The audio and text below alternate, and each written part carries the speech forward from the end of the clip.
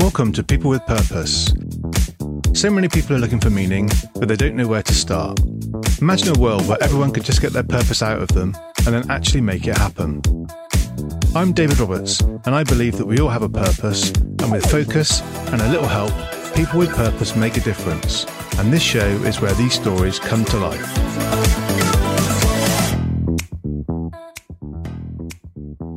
Welcome to People with Purpose. Today I'm delighted to be joined by Mark Newey, who is the UK's #1 radical self-discovery coach, a teacher, a disruptor, and a protagonist. Mark, welcome to the show. A pleasure to be here, David. Really is. It's lovely to have you. Lovely to have you.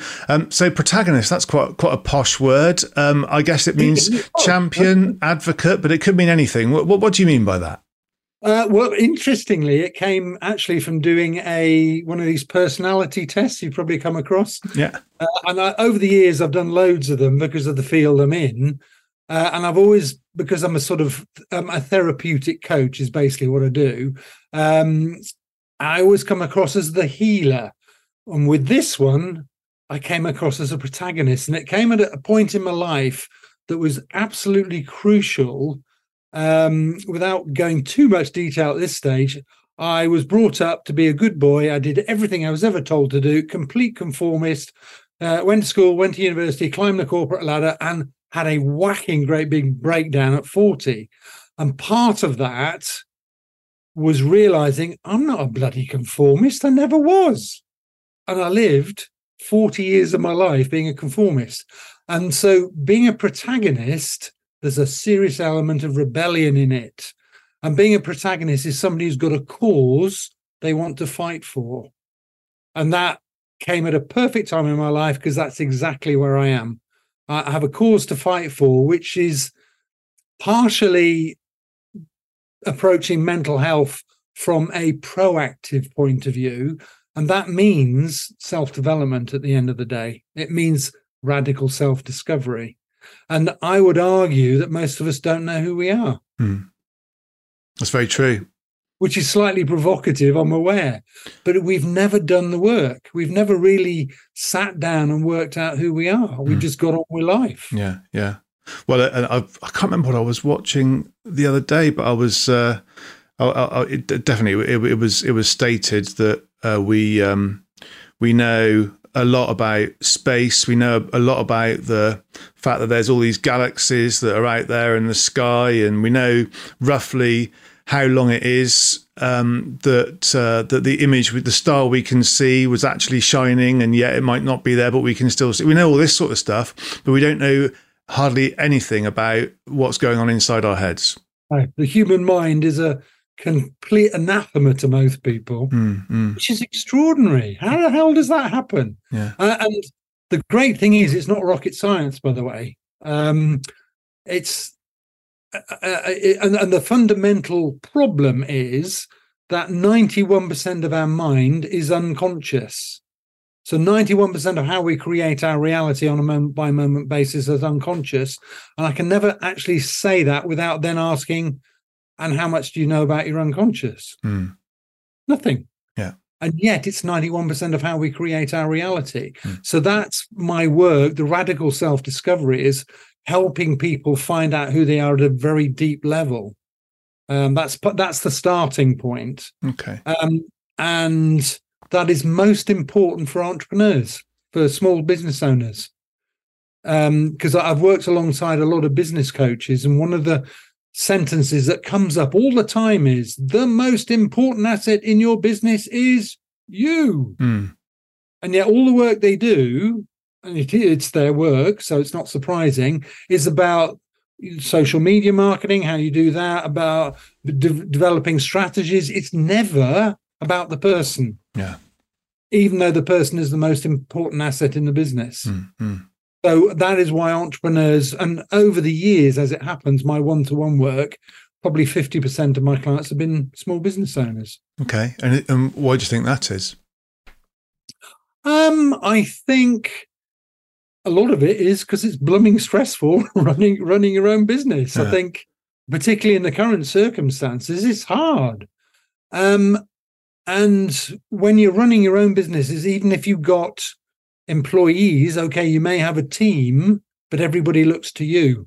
So, entrepreneurs and small business owners, generally speaking, don't have much support. And I think that's why. If they leave things too long, they could start to get seriously stressed, and maybe we'll go into that in a bit. But that's when, quite rightly, actually, they look for help. But the answer to stress is not mental health issues. It's a proactive approach. Yeah.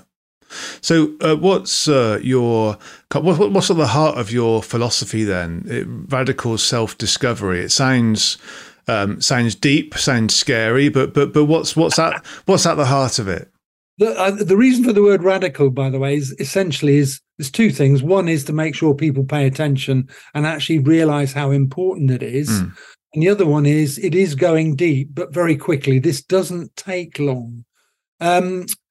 So that I guess my work is built on a number of pillars. The first one is understanding how each of us individually create our reality. So understanding what our unconscious programs are.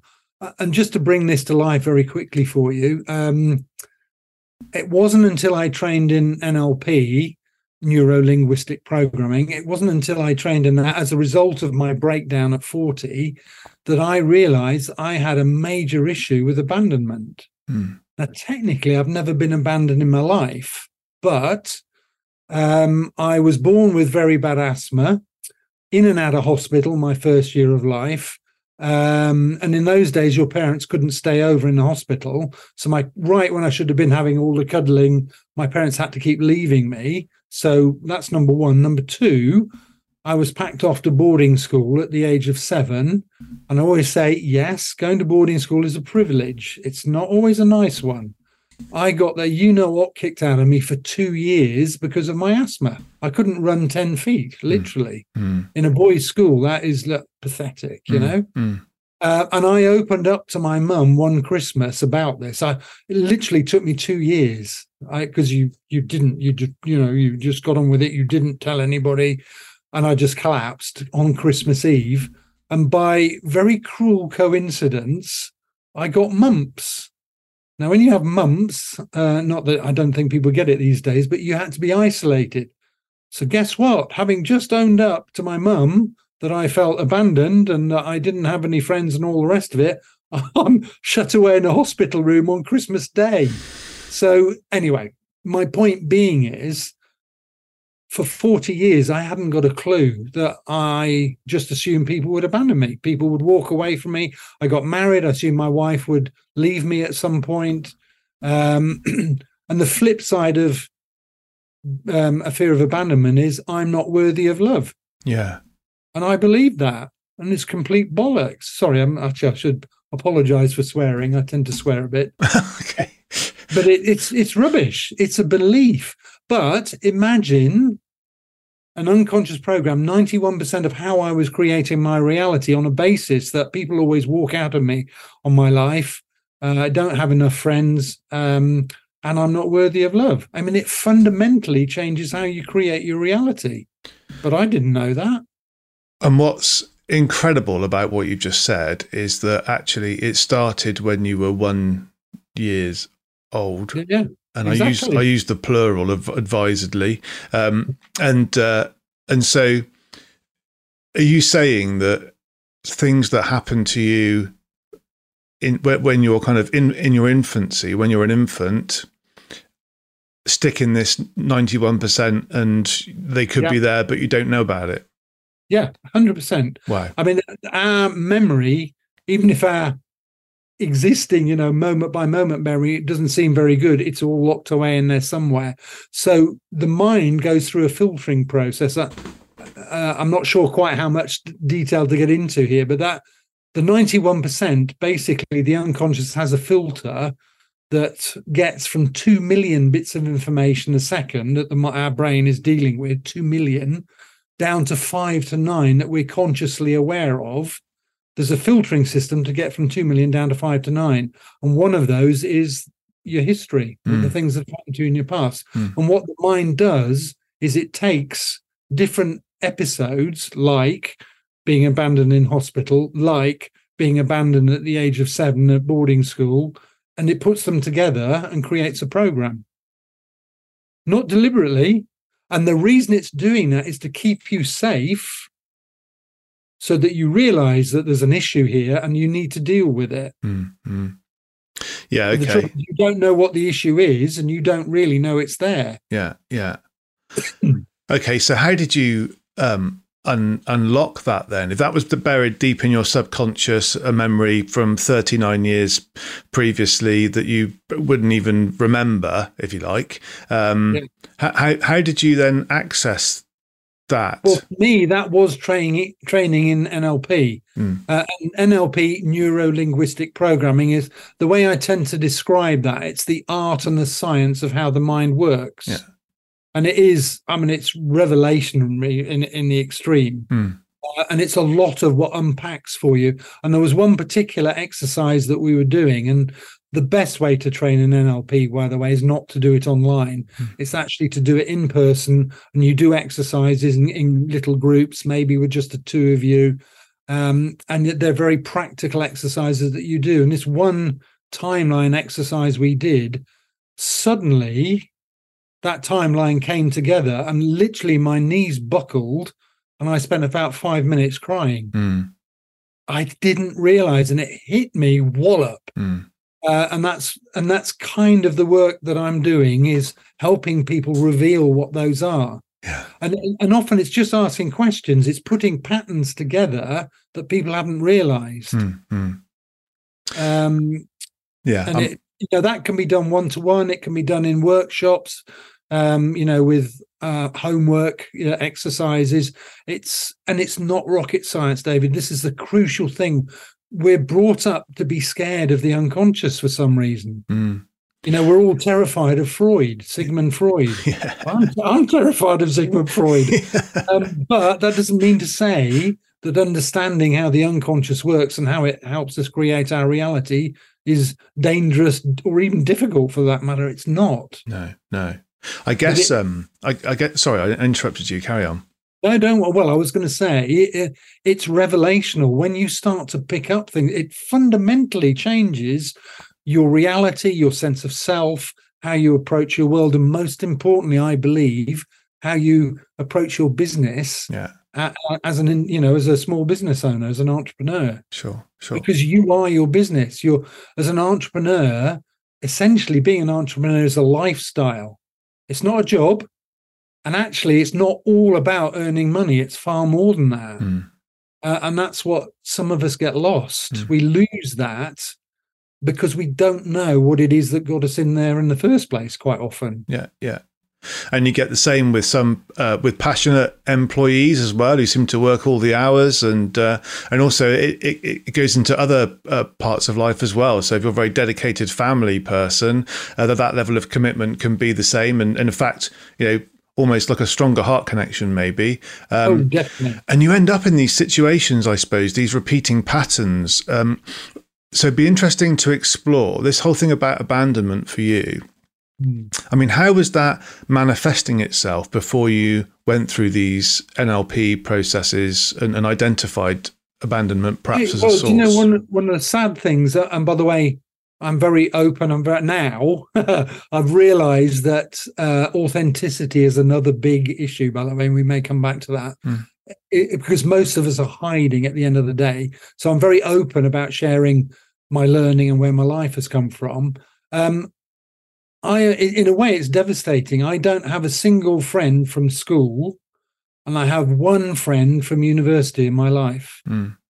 That's a terrible shame. And the reason is because I held people at bay. Okay. I kept them at arm's length. I didn't realize I was doing that. I didn't let them in because they would only hurt me because they'd leave me at some point. Not true. The learning of that slightly devastating, to be honest, but that was my life. Yeah.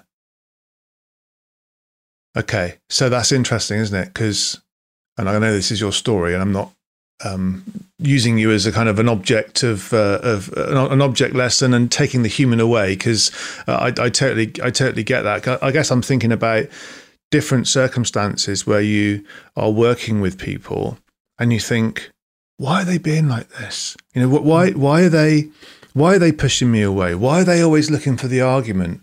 Why are they always finding, you know, the pain in any joyful situation? You know, and I suppose is it possible that people could have these subconscious triggers that are resulting in them behaving like that? Without a doubt. And what the unconscious is always trying to do is keep you safe.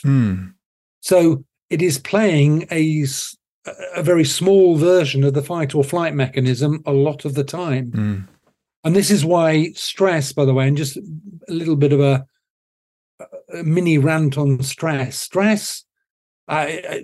in the 80s and 90s, actually, was a badge of honor. You know, I've been working so hard, I'm really stressed. And that is just terrible. It's dire. And the problem we've got now is most of us are constantly stressed. We might not be stressed out to the point where we can't function, but our lives are very stressful. And the problem with constant stress, it's medically called chronic stress, by the way. Yeah. I use constant because chronic implies that you're on the floor, you're not functioning. What the medical people mean is constant. It's really bad for us to be constantly stressed because it takes its toll. And without going into too much detail, it's all about the hormones, you know, the adrenaline, the cortisol, and noradrenaline, which are about the fight or flight mechanism. So if we're constantly stressed, our body and our mind is constantly playing the fight or flight mechanism to keep us safe. And sometimes that will come out in ways that actually prevent us having open relationships with people for our own personal reasons. In my version of that, David, which is probably what you're saying, is I wouldn't be able. I spent 20 years in the corporate world, by the way, before doing what I currently do, and I don't know what people thought of me, but I could never open up. I could never really properly contribute, you know, as a team player, even though I'm the biggest team player there is, the real me. Not in the corporate world, I couldn't do it. Because I was always keeping myself safe, always thinking 1 or 2 steps ahead because people are out there to stab me in the back and trample all over me and blah, blah, blah. I never really committed to any relationship in the corporate world, which would have eventually, you know, had a big effect on my career without a doubt. Yeah. And so what awareness did you have of this sense that you were pushing people away before you had your breakdown?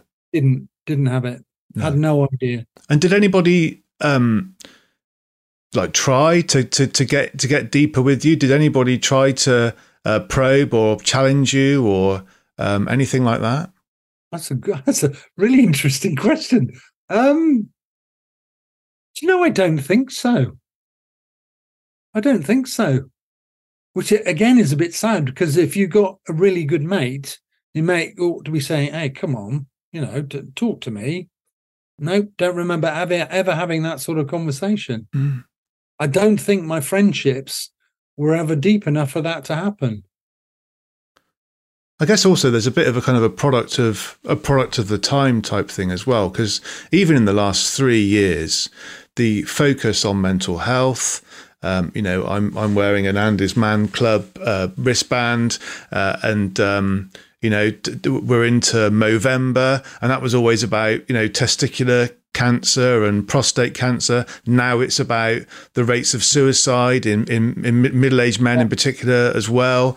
You know, mental health and blokes talking has been such a big thing, and you see it in sport, you see it in business, you see it everywhere these days, and we're still doing our best to resist it, most of us blokes. Exactly. But even 10 years ago, it was completely different. So if I think from my experience, you know, if I was being a pain in the proverbial for whatever reason with mates, would they directly challenge me on it? It's tricky to know if that would happen in lots of different circumstances. I'm not sure. Do you see a change in society these days, which means it's more likely that people are going to be able to crack these things open? Do you know, unfortunately, I don't. And the problem, it's really interesting. What is happening with my one-to-one work at the moment is people are only coming to see me when they're in a bit of a mess. I think what has happened is, so in other words, I'm seeing quite a lot of suicidal people at the moment, which is, I have to be honest, is pretty hard work. Yeah. Except I've been there. That was part of my breakdown. I actually was on a roof at one point, ready to jump, and it was my kids. I couldn't, I had 3 girls. I couldn't possibly, and that was brought the reality check in. But that's how scary that is. And the problem we have now, the last 3 years, the COVID thing, and the lockdowns, absolutely massive. People, I think we vaguely realize it. Well, of course, it was a big shift in how we lived, but I don't think people realize the depth of which the harm it's done. And the real problem is, during the lockdowns, it was a very scary time. There's no question. When with the first lockdown, we thought millions of people were going to die. That's what we were told. Yeah. So up comes the fight or flight mechanism, the anxiety and everything to keep us safe, and then we kind of get on with it. And that, unfortunately, is what we had to do. We had to put our head down and get on with it. Now, I've been recently doing some posts, Facebook posts and stuff, with the lead: keep calm and carry on. Worst advice ever. Because that's what we're still, and people are still doing it now, 2 or 3 years later. They're still keeping calm and carrying on. And if you carry on, nothing's going to change. Yeah. And that's the problem. People are still putting their heads down, getting on with it. Yes, at this level up here somewhere, people, the newspapers and things are talking about mental health, but particularly men, as you've already pointed out, are not engaging. And it's necessary. The good thing about the work I do is it's a mixture, really, of mental health. The starting point is mental health, but the actual work is self-development. Yeah. The reason people have come to see me is for mental health, but the way I've helped them out of stress and anxiety and depression is to understand who they are at a very deep level. And then the next thing is it's about self-esteem. So the relationship we have with ourselves is the most important relationship in our life. And a lot of people said, hang on a minute, what do you mean? How can you have a relationship with yourself? Seriously, people don't have any, that jars people. How can I? Yeah, you can have a relationship with yourself. And just as an example, 47% of young people under 30 currently struggle with thoughts of self-loathing. They hate themselves. Now, if you put that into context, let's be blunt, if you hate yourself, how's your life going to be? It's going to be terrible. Yeah. It's going to be bad. That's the relationship you have with yourself. That's the problem. So one of the big pillars that I work with is self-esteem. And self-esteem is just being comfortable in your own skin. Yeah. Now, and I've got a question for you, David, and I've got a question for your listeners, because it's a serious question. I've been asking this for 15 years. How many people in your life do you reckon have self-esteem? So how many people do you reckon are actually comfortable in their own skin? Serious question. Just a finger in the air. What do you reckon?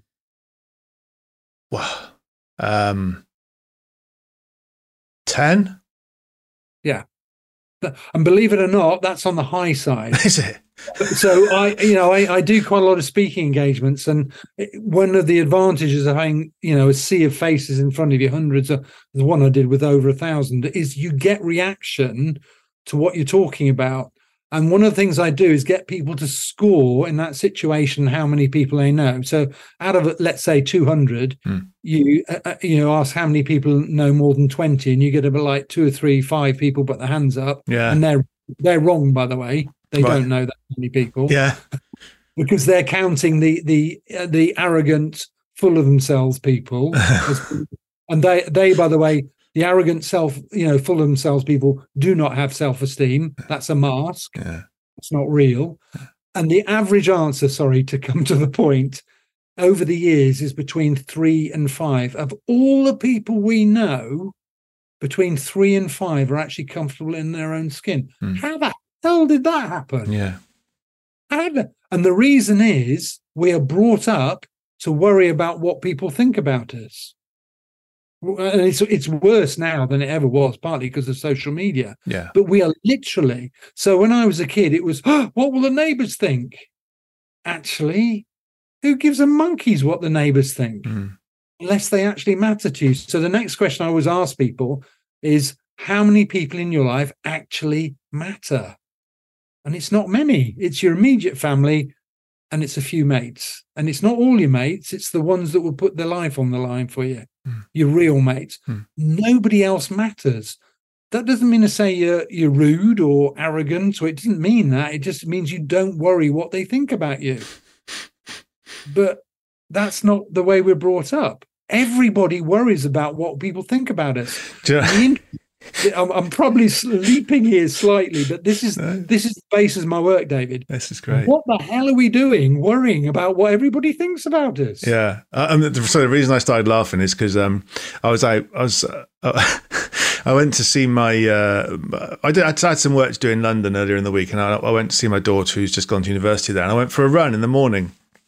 And I was running around Hackney Wick, and and I was taking photos as I was running because I like doing that, and then I'll make a reel of it, and I might put it out and all that. And I was about to take a photo, and I saw somebody in the street, and I stopped myself from taking that photograph. Now, what was going on there? And I sort of caught myself, and I thought, do you know what, that's hilarious. And I kind of ran back, actually, which made me probably look even more weird. I ran back and I took the photo I wanted to take in the first place.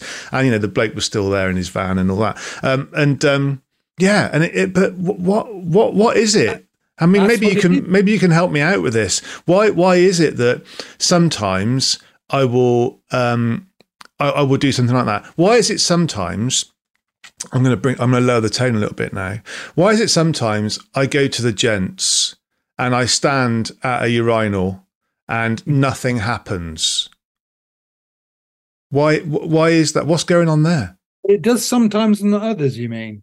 Well, I don't know. Yeah, I do. When you get the fear when I don't know if you do know this. This is probably a bit too. Maybe I'm exposing a bit too much. I'm not literally exposing myself for clarity. I didn't hear that. I don't mean nothing happens, as in nothing happens. Sure. I mean as in what do they call it? You choke, you get the fear, whatever, and you can't go. Why does that happen? And it is basically, it's a fear. Yeah. I mean, it's the body reacting to what's going on in here. So what's going on in here is, for some reason, I don't know whether it's what's just happened to you, whether it's the guy standing next to you is like 6 feet, 5 and a built and all the rest of it, and you're feeling inferior, standing it. But it'll be something like that. Isn't that funny? It's a feeling of insecurity and not being comfortable with who you are. Yeah. It comes out or doesn't come out physically.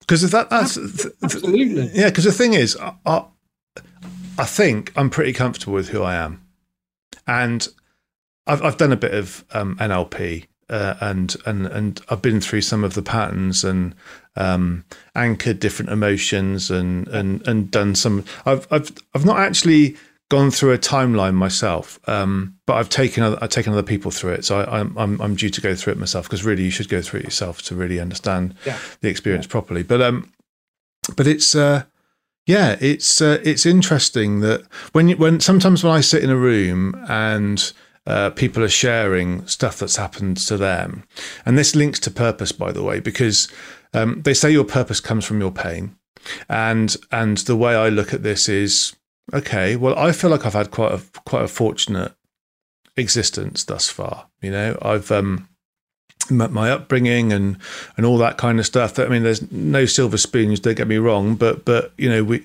I felt loved as a child and all that kind of stuff. I still went through the journey of wanting love and sitting in a field crying on my own because friends went off and did stuff without me and all that and all those sorts of things. But I feel like I've not had that kind of real deep pain in my life that I see other people having. And yet I feel very focused on a purpose. So I guess I look at that and I think, okay, so your purpose comes from your pain, but that's a relative thing, I think.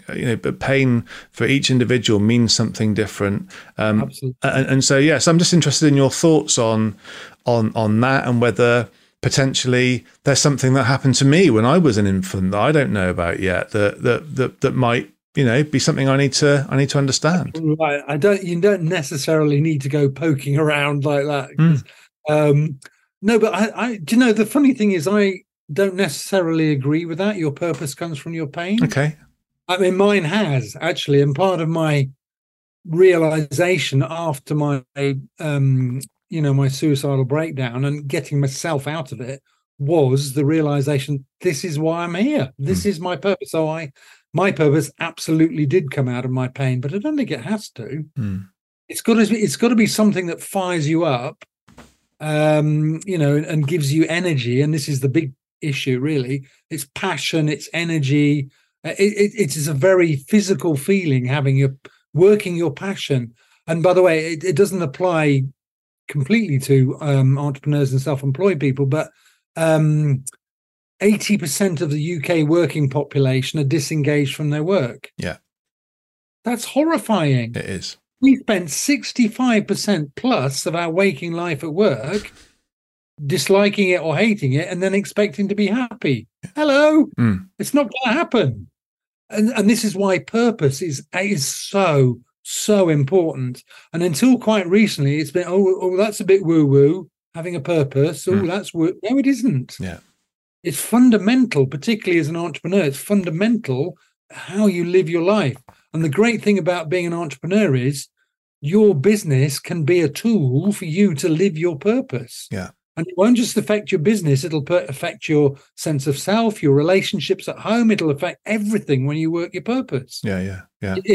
I tend to call your purpose your North Star. It is literally your North, and yet that's not, unfortunately, how most people see it. Yeah. We've not been brought up to live a life with purpose.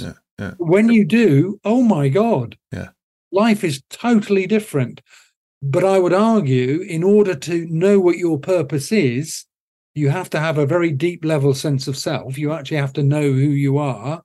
You have to know what you want out of life. You also have to be comfortable with who you are. Otherwise, you can't directly live your purpose. It's not so easy because you're manufacturing it in some way. Yeah. If you're comfortable with who you are and you're living your purpose, it's real. Yeah. It's you. Yeah.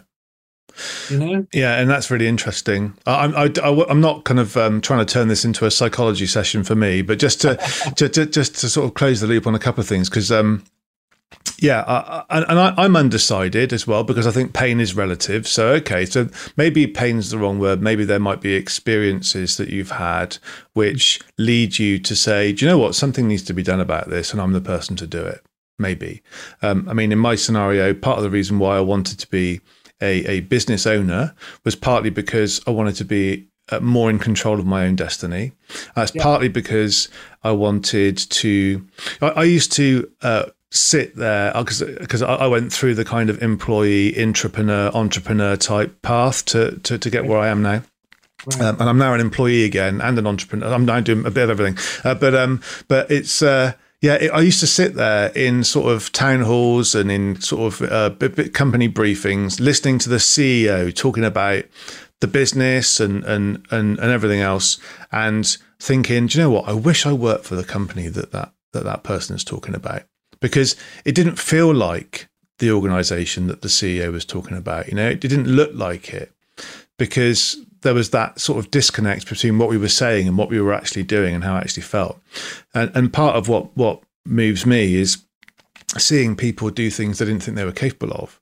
So in order to do that, being a business owner means that I can be that person who's stood up at the front talking about the way the business is, and I can say, this is how it is. And if it's not like that, then please talk to me, because we need to fix something if that's not how it is. And so that, in a way, that kind of sums it up for me. But you're right. None of that really sounds like pain. That sounds more like something that I'm seeing that isn't right, that needs to be put right. Maybe the reason they say it's brought about by pain is because when you're in pain, mental pain, presumably not fit. Well, it might be physical, but let's say you're in mental pain. Guess what? You're focusing on you. It's the only time, if you're living a basically happy life, you don't need to look inside. Yeah. And you just carry on. Yeah. It's when you get the pain, you have to turn inside and have a look.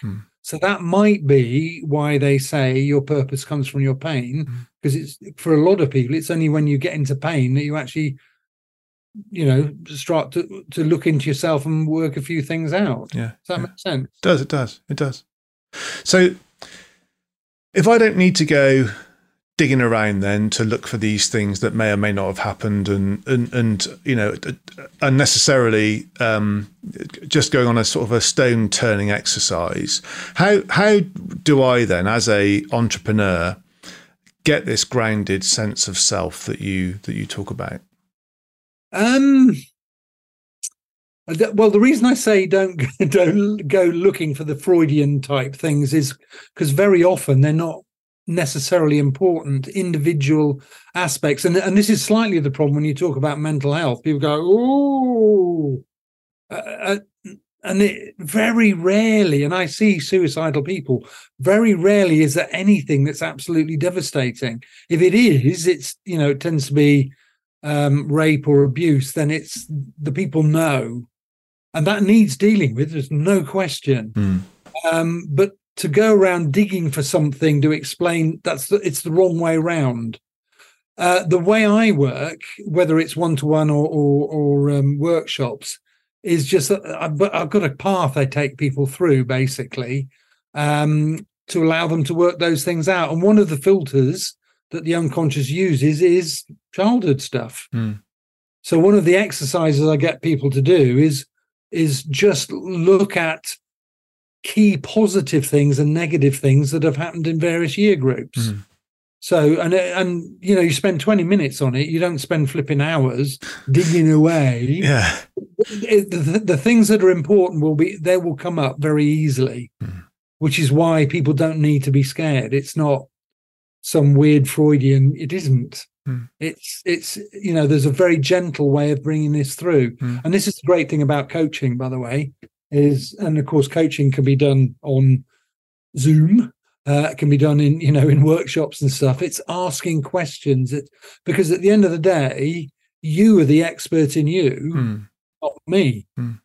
My job as a coach is to ask you the questions to help you reveal the information that you're lacking.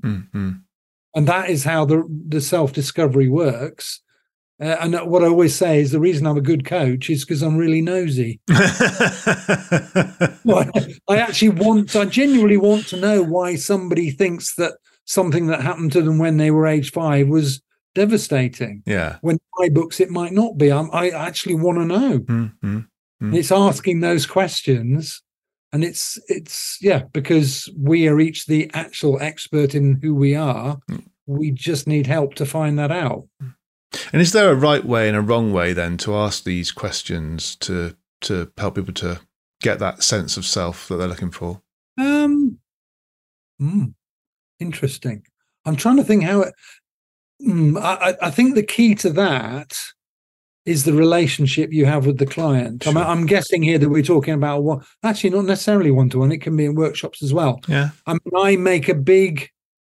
I am extremely authentic. I tell everybody about my weaknesses, and which we may come back to. I'll make a note of that. Okay, great. Yeah, because otherwise my mind will wander off somewhere else. Yeah, no, but I'm completely open. Therefore, because I'm not hiding in any way, and I'm talking about my suicidal attempt and blah, blah, blah, blah, I have nothing to hide. And that means I build a relationship very quickly. And I think then when you've got the relationship, you can ask any question you like. Yeah. The person can always say no or not going there. Fine. Yeah. They don't do that. When you've got the relationship, they don't do that. They will come, they will volunteer. They will come up with they will answer the question. So I think you have to provide I was going to say safe environment, but it's more than safe. It's where there's a connection. Yeah. There has to be a connection for you to ask personal questions. If there isn't, you have no right to ask anything personal. Mm-hmm. Which is why talking to your mates, by the way, your mates have the right. Yeah. Because they're your mates. And we blokes need to learn how to talk to our mates and, open up. Yeah. I was going through a behaviours exercise. It's an organisational behaviours exercise quite recently, and we were looking at reviewing our behaviours and to help us to work better as a team. And I made a commitment to ask better questions, so there's the how are you? As you're walking in the office, this isn't necessarily mates, this is sort of colleagues. How are you? And then as you walk by, you kind of you're not even listening for the answer. It's just a kind of something to say. So actually, I'm not asking that question anymore whilst I'm moving. I'm only asking that question when I'm stationary. And then when somebody answers, if I'm not sure that something's quite right, it'd be, now how are you really? Because there you go. And so that and I'm finding actually some people saying no I am fine, I was just distracted when you asked me the question. Oh good, okay, good. And then some people are like, well, there's this one thing, and it's probably a really trivial thing. Actually, it's always been. I've not had to go into a really deep conversation in an open plan office yet, but that might happen. But yeah, it's helpful, I suppose. So I suppose maybe my question to you might not have been the right question in terms of, is there a right or wrong way to ask? I suppose, are there any really good questions that you ask that work for you to really help people to understand themselves and fulfill your desire to be a bit more nosy about themselves? That's kind of a hard one, because the thing about coaching particularly is it's spontaneous. Yeah. I don't have a list of questions that, okay, next question. No, because the right question for the individual will be different to the next one. So that's not an easy question for me to answer, I'm afraid. Okay, good. Another rubbish question. I'll put that on the feedback form. That's good. Okay, good. But I mean, part of the reason why I'm asking these questions is because you're a coach, right, and a professional coach. I'm thinking from the point of view of the entrepreneurial business owner, who has got people in their team who they probably want to help to have this sort of better sense of self, or better, maybe not a better sense of self, but more self-awareness, or whatever. I'm thinking from their point of view how they can, I suppose, help the people in their team to be more open and to have more of these conversations. Well, do you know, one of the best group of people to do a self-awareness or self-discovery workshop is with your team. There's got to be, because as each of you learn about yourselves individually, everybody else learns about you as well. And because what inevitably happens in this situation, and I love it when I get the opportunity to do this, is because when you create the right environment, people will open up. They will talk about what essentially they see as their weaknesses. They'll be vulnerable. And when everybody does that, the effect on the team is massive, because you understand each other at a much deeper level. And the bonding that occurs after that is huge. And that the teamwork, and also what happens quite often is that the balance of who does what within the team changes. Because people go, well, hang on a minute, you really enjoy that bit and you're good at it. You do that. Let me do this bit. And it all just, does that make sense? It all moves around a bit. Yeah. So people, and it brings a level of purpose into the team. But the problem is, without that self-discovery on an individual basis, let alone a group basis, we don't have that information to properly bond together as a team. And the thing about being vulnerable is, excuse me, this is actually really important, because the step up from self-esteem, being comfortable with who you are, is being authentic, being yourself. It's going, because most people, and I realize I did this, by the way, when I was in the corporate world. And in the morning, I shut the front door, already got my mask on so people couldn't see how rubbish and useless or worthless I was, because that's actually what I thought. I got my suit of armor on because the world's a dangerous place. People are out there stab you in the back. And I got a hologram up of what I wanted people to see. Now, and that's what, by the way, again, you watch people in a big talk with hundreds of people in front of you, you can see people going, oh, yeah, that's what I do. Oh my God. A lot of people don't even realize they're doing it. Yeah. And the thing is, what you're doing there is you're pretending to be somebody else. Yeah. Well, can you be happy being somebody else? No. And the step up from being comfortable with who you are is going out into the world and being that person. Yeah. And that means being vulnerable. It means being happy to share your weaknesses. Now, we've been taught not to show out. We've been taught to keep ourselves safe, not share our weaknesses. However, and this is quite an important point, particularly with entrepreneurs, is being vulnerable, owning up to your weaknesses, putting your hand up is the most charismatic thing in the world. Now, that sounds completely counterintuitive. Hang on a minute. If I admit I'm weak, people are going to judge me. That's not what happens. When you're authentic, when you're being yourself and you're owning up to your weaknesses, people respond to you in a totally different way. So very quickly, let me give you some examples. What you look at any field of human endeavor, the people that stand above the rest are being vulnerable. They're talking about their weaknesses. So particularly relevant to an entrepreneurial audience, Richard Branson is dyslexic. Now, he set up a charity for dyslexia 40 plus years ago. And in our day, 40 years ago, you were told you were thick because they didn't know what dyslexia was. Yeah. So right at a time when, he would have been judged as being thick, he sets up a charity for dyslexia. Wow. So in other words, and if you read his biography, it's throughout the biography. He's perfectly open about it. So he's showing his weakness. Now, is Richard Branson weak and vulnerable? No. I won't give you all the examples that I normally give, but the other one that stands out is actually Winston Churchill. So he was the guy that came up with the expression, the black dog of depression. Right. In other words, the whole electorate knew he was depressed. Was Winston Churchill weak and vulnerable? No. Yeah. And you see what I mean? The charisma comes from not hiding. And people get it. They get it intuitively. The charismatic people who are charismatic, genuinely charismatic, are simply happy to talk about their weaknesses. Yeah. And nobody sees whatever it is as being a weakness. Yeah. But the problem is we've been brought up to keep ourselves safe and worry about what people think about us. And it's a complete disservice to humanity, I'm afraid. Well, and and in a way, it's, as you say we've been taught it. Really, we've role modelled that behaviour, haven't we? Because our parents weren't sat down and said you must bring your children up like this. It's just basically been what's been passed down from generation to generation. So, well, it would even go back probably to cave times. And there's so much stuff in the human mind that does go back to cave times. Yeah, it really does. Yeah, that's bonkers. Yes, it is. Yeah. And the point is, and this is the point about understanding how the mind works, all of those things can fall away. When you get, oh God, the light bulbs that people get.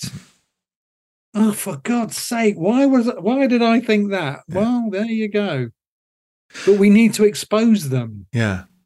So from and I completely agree with you. And from a personal development point of view, I completely agree with you. And from a business point of view, I used to have this belief that the single biggest thing that would make my organisation was successful is a team focused on the same goal with aligned values. That was what I used to believe. Now I believe that the single biggest thing is the ability of the leaders in the business to and everyone in the business to be able to manage their mental and emotional state. That's going to be the biggest single thing. Maybe I'm wrong looking for the biggest single thing, but is there a business case for radical self-discovery in organisations that you've seen? You know, the benefits that come through beyond that of the individual. Absolutely. And where I get to work with companies, it comes from the business owner coming to see me on a one-to-one basis. And when they get the realization of the power of the work, they're going, "Oh my God, my employees need to do this." And as I said earlier, if you get the employees to do it together, the team building, there's nothing like it. Nothing like it. And what sort of impact have you seen happen in businesses as a result of going through this as a team? To be honest, it's difficult because most people want us to put that in numbers. It's and I won't ask you to do that, but it's just some examples of the kind of things that have happened, you know. Well, okay, I'll give you a couple of examples in terms of purpose, because often people go, my business isn't really, I fit kitchens. It's not really, there isn't anything purposeful in that. Not necessarily. So working with this one guy who fitted kitchens, he was desperate to give back. He wanted to make a difference. And by the way, I believe that is in most entrepreneurs' DNA. Actually, we're rebels because we've turned our backs on the system and gone, no, I'm not doing that. I'm finding, I'm going to plow my own furrow. It's my path. I'm going to make the decisions. That's quite rebellious. But the other thing is, I think most entrepreneurs want to make a difference. So this guy, how the hell, I'm desperate. How do I make a difference? So we were doing the coaching, and he's basically set up an academy for young people to come into his workshops on a Saturday and I think probably a Sunday. He now goes and does lectures in the local comprehensive school. And the interesting thing is, which is very good of him, because there isn't enough attention still in the educational system to practical skills like plumbing, all these things that we absolutely desperately need. Yeah. The education system doesn't even touch on. So he's filling a gap there. But the side effect on his business is fascinating, because guess who the parents call in if they want plumbing, electrical work? Of course they call him in. Of course they do. Yeah. And his business it's tripled in about 18 months. Yeah. It's bonkers. Yeah. And he's taken some of the lads on, by the way. He's taken some of them on as apprentices. Yeah. So that he didn't see that. But when you work out, for him, that was absolutely popping. It was the right thing to do. But he didn't know that until he worked out who he was. Yeah. Another example on a much smaller scale, there's a lady who owns a coffee shop locally here. Basically, every Thursday, she put all of her profit to a local charity. And that was the part of her business model. Well, guess what? When people got to know that, wow, her business increased on the other day, on all of the days, because she was open about every bit of her profit on a Thursday goes. So, and that, again, she hadn't thought that through until we did the coaching. But so all businesses, you wouldn't think a coffee shop could be, give a spiritual something back to the community. Of course it can. Yeah. Any business can do that. Yeah. But you've got to find the way that works for the individual entrepreneur. Yeah. Sorry, I hope that answers your question. No, it does. It really does, because businesses exist to solve problems, and if what you're saying, and so therefore there's a purpose there, and some business owners think more about a product or whatever, but actually what's the problem it solves? And if that voyage of self-discovery and getting that better sense of self and why it is you want to do what you do, then leads you sometimes back to a purpose that you might have forgotten about, or might have just been an instinctive thing, and it therefore then becomes an intentional thing, then surely that's got to supercharge your efforts. It's got to help you with leaping out of bed in the morning because you've refound your why, mobilizing your team to do the same, all of those sorts of things. So it makes perfect sense. And also what it means is stress and those sorts of things are held at bay. Stress doesn't, it's not to say you never get stress, of course you do, but it isn't a constant presence, and it's the constant presence that is the problem, because when we're constantly stressed, our cognitive capacity, that's our ability to think clearly, to focus, to memorize things, to communicate clearly, even to motivate people, drops by 40%. So all the skill sets we need to run a business drop by 40% when we're in constant stress. Yeah. That's serious. Well, that's more than being high, isn't it? That's more than being stoned. Yeah, exactly. So it's serious. Yeah. And people don't realize that. Yeah. And the point about the purpose is, okay, it's not you don't have stressful stuff happen. Of course you do. But you can handle it. And you can handle it together, particularly as a team. It means the stress doesn't land in the same way. And you deal with whatever it is that is causing the stress, and the stress goes away. That's what the fight or flight mechanism is. So one of the slightly provocative things I say is that stress, anxiety, and depression are not mental illnesses, at least not to start with. Right. What they are is they're a tap on the shoulder. Oi, mate, your life's not working. Stand back, have a look, and change something. And as soon as you change whatever it is, stress goes away, depression goes away. But we don't do that because they're mental illnesses. And there is still this stigma. We push them away. Well, they're only going to get worse. They're only going to spiral when you do that.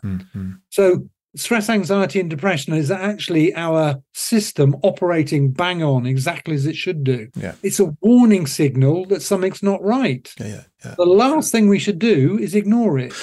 And when you deal with something stressful quickly, it's so much easier than leaving it 3 months later. Yeah. And I suppose that's you've got to have. Go on. Sorry, you've got to have the individual self-awareness to know what that is. Yeah. I was just going to say that's the in a way that's a danger of what's been dubbed toxic positivity of late, I guess, because you sort of feel like you've always got to be positive. It's important to, I suppose, to say that managing your mental and emotional state doesn't mean ignoring your emotions. It means being aware of them, observing them, feeling it, sitting with it for a bit, and as you said, and talking to somebody. Yeah. Absolutely. Well, look, Mark, we've been talking for about an hour now, unbelievably. Right. Whoops. So I guess, out of respect for your time, we should probably begin to conclude the conversation. I guess I'm interested in asking a couple more questions, if I may. So one is, so if there's a business owner, entrepreneur, senior leader, or even a junior leader listening to this conversation now, and they think there might be something in this that they should be exploring further, what would you advise them as being some good first steps to take to get a better appreciation of their sense of self and the sense of self that presides in their teams? Actually, do you know, one of the tools that I get all of my clients, whether it's one-to-one or workshops, to do, and this was revelationary for me, is to do a personality test. Now, the chances are quite a few people have done personality tests. And because of what I do, I come across them all the time. But there's one that is absolutely magnificent. And it's, the URL is www.16personalities.com. 16personalities.com. And I get all my clients to do it, and I then ask them, and bet you do this, it's a normal thing, 40 questions, takes about 10 to 15 minutes. But I think with the algorithms and stuff, it's got so much more accurate. I always ask my clients, right, roughly, how accurate do you think that summary is of you? Very rarely do I get an answer under 90%. Okay. So my advice is to start there, and it's free, by the way. It's free. And what I would say, by the way, is it's a mirror. It's holding a mirror up to you to help you understand a bit more about yourself. It is not a pair of handcuffs, because sometimes I have somebody saying, oh, that behavior is wrong. I can't do that, can I? It's not in my personality. No, that's not what it's for. It's a mirror. I think that's a great starting point, David. It's brilliant. And it takes, say, 10, 15 minutes to do, and then maybe to read through the summary, which is about an 8-page summary, another 10, 15 minutes, and rereading that once a month or so for a couple of months is quite a useful thing to do as well. Okay. That's a great starting point. Okay. And that gives you a kind of a sort of an insight into yourself. I suppose sentences that describe you and how you what you like, what you don't like, how you behave. What sort of things is it? It has different sections. So one's a summary. One is your strengths and your weaknesses as that particular personality type. Okay. And some of those are a bit, yeah, that's actually true. Then there's a section on friendships. There's a section on intimate relationships. There's a section on work colleague the work environment and career prospects, what you're good at. Yeah. So it covers a number of different things. Okay. Cool. Good. And it's a great starting point. It really is. Excellent. And we'll put the details of that in the show notes so people can check that out. And so this podcast is called People with Purpose. And you said that you found your purpose through going through the experience that you had. What is the purpose of your life now? It's to teach people how their mind works. It's to teach people how to live a life full of purpose, of self-esteem, of feeling comfortable with who they are, and the ease of going out into the world and being themselves. No mask, no armor, no hologram. Okay, cool. And if people listening like the sound of Mark Newey and the way that you're talking, how can people get hold of you and find out more about your work? The best way at the moment is my website is marknewey.com, marknewey.com. I'm actually, in a way, we've not mistimed it, but I'm about to release a new website. I'm wobbling slightly, if I'm honest with you, on the name, because it has rebel in it, by the way. Okay. It's something about rebel business or rebel entrepreneurship, because it's the rebel bit is what gives you the energy to go out and find your purpose and live it. Yeah. So and also the world needs rebels right now. Yeah. And being a rebel doesn't mean setting fire to shops and looting and gluing yourself to the M25, but it means using your business to make a difference. Yeah. And I think what the world needs right now is leaders, and it sounds like we're on a similar sort of page there. And entrepreneurs are the ideal people. They've got all of the personality traits. They've got that slightly rebellious nature of going, no, I'm not doing that. I'm not going on the bloody corporate ladder. Do you know what I mean? And yet, unfortunately, most of us don't realise that because we've not worked out who we are. Yeah. So I might ask a favour of you when I finally worked out the brand name and the URL. I've got all the content, which is a bit annoying. I might to put it on however you communicate with your members. Yeah, definitely. I'll definitely pass that on. And this episode may well not go out for a month or so anyway. So you might have got your house in order by then. So yeah, thank you for that. Get my house in order. Yeah, absolutely. No, well, that's it. Well, see, we get these conversations in whenever we can, and the point really is to meet you and to hear your thoughts. And like I say, then if people who listen respond positively to you and want to look you up, then we'll definitely pass those details on for sure. So by the way, I'm very happy to have a chat with somebody. No obligation, just a chat. I do that quite often. Because I love what I do anyway. So if I'm having a chat, you probably gather that. If I'm having a chat, I enjoy it. Yeah. Also, you never know. You never know what comes. No, exactly. No, you don't have to buy anything off me to start with. Yeah, because it's about creating the relationship. Yeah. That's good. Cool. Well, look, I'll see how I get on with my toilet behaviour and see if I can fix that myself. But if not, I might give you a bell. But look, so that we don't end on that note, maybe are there any concluding remarks that you'd like to make before we say goodbye? I think I tell you. Sorry, I hadn't expected that question. So not prepared. That's all right. I think it's. I tell you what it is. It's self-esteem. It's being comfortable with who you are and going out in the world and being that person, because that will transform the way people deal with you. It's that. That's not rocket science. Yeah. The key is being comfortable with who we are. And out of that, by the way, comes your purpose. It can't not come out of your purpose. Yeah. Out of the self-esteem, rather. Yeah. Love that. Sorry, long-winded answer. No, it's a winner. Definitely. I couldn't agree more. I think it's a great way to conclude. Thanks for listening to People with Purpose. I hope you've enjoyed the show and are enjoying going on this journey. Please remember to like and subscribe and give us a 5-star review.